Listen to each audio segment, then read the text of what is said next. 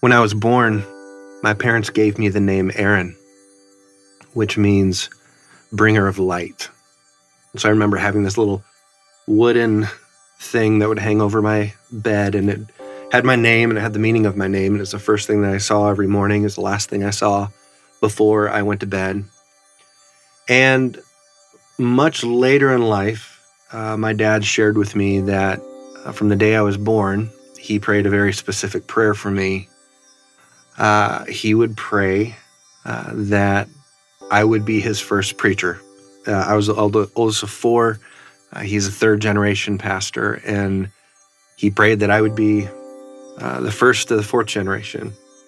And he never told me that. I don't think he wanted to manipulate, the process or shape me one way or another, but he prayed that and shared with me late in my 20s. And somehow, some way over the years, though I didn't know it, that prayer and my name became prophetic things that I would eventually live into.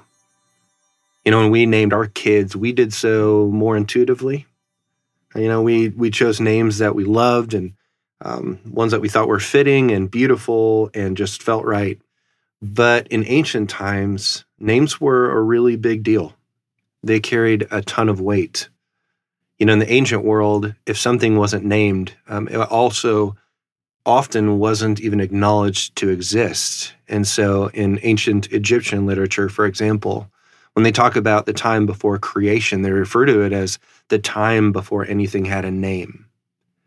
So it makes sense then why in the book of Genesis, when God creates the heavens and the earth, one of the things he does first is he gives them a name. Light, dark, heaven, earth, waters. Names were a big deal. And it wasn't just for things. Names of people were a really big deal. They not only spoke to somebody existing, but it often was interconnected to their identity. And so much so that we find, throughout the biblical narrative, when somebody would have this life-encountering experience with God, that God would often change their name, right? So one really popular example of that would be Jacob, who would later be renamed after this life-changing, kind of trajectory-altering experience with God, and God gives him the name Israel. Or another example would be Abraham, who we know before that, his original name given to him by his mom and dad was Abram.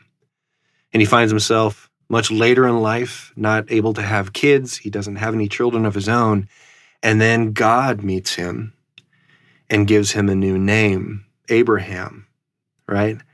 For he's going to be the father of many nations. A more recent example in the Gospels, really popular one, would be Peter, whose name was Simon, right? And if you remember Simon is, he's the disciple who's always getting himself into trouble. He's really impulsive. He can come off abrasive. He often speaks and acts without thinking. And then he has this life-changing encounter in becoming a follower of Jesus. And at one point, Jesus gives him a new name and says, "You're no longer Simon, right? Your name is going to be Peter. For on this rock, I'm going to build my church."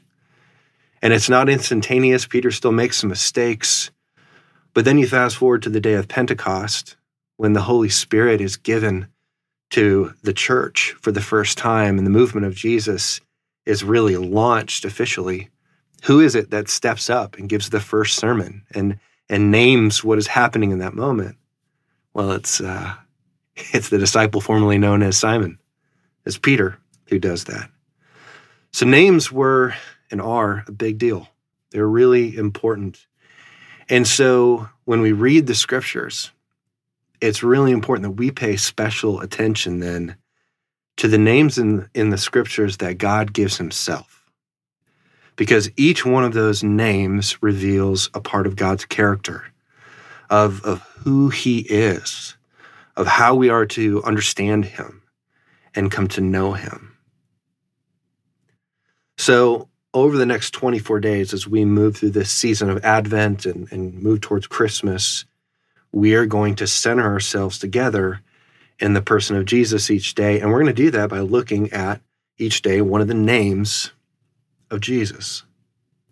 And so some days every day there will be a reading and a reflection Some days there will be an audio reflection like this one. Some days it may be a song or a video or an additional reading or a passage of scripture for you to spend some time in, whether that's you on your own or whether that's with your family.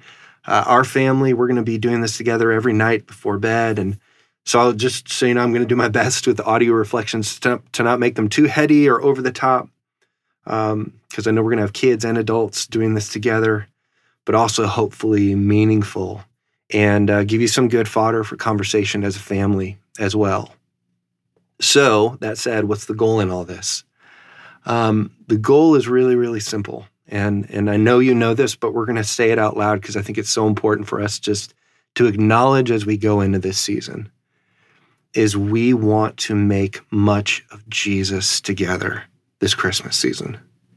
Right? There's so many fun things about Christmas that I love. Like, I have really good memories, and associations with Christmas. So I love the lights and the food and the traditions and the music and the movies and the gift giving and being with family, and all those things are good things. But we want to acknowledge together, not just once, not just at the beginning of the Advent season, but every day together, that they aren't the main thing. Right? Christmas is all about Jesus.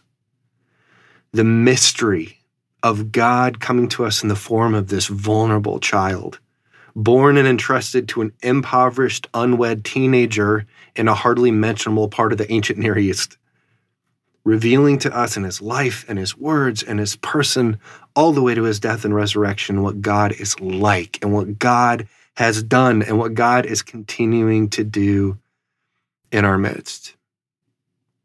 So I don't know what your hope is this Christmas, but that is my hope for us this Christmas, that would be front and center for us.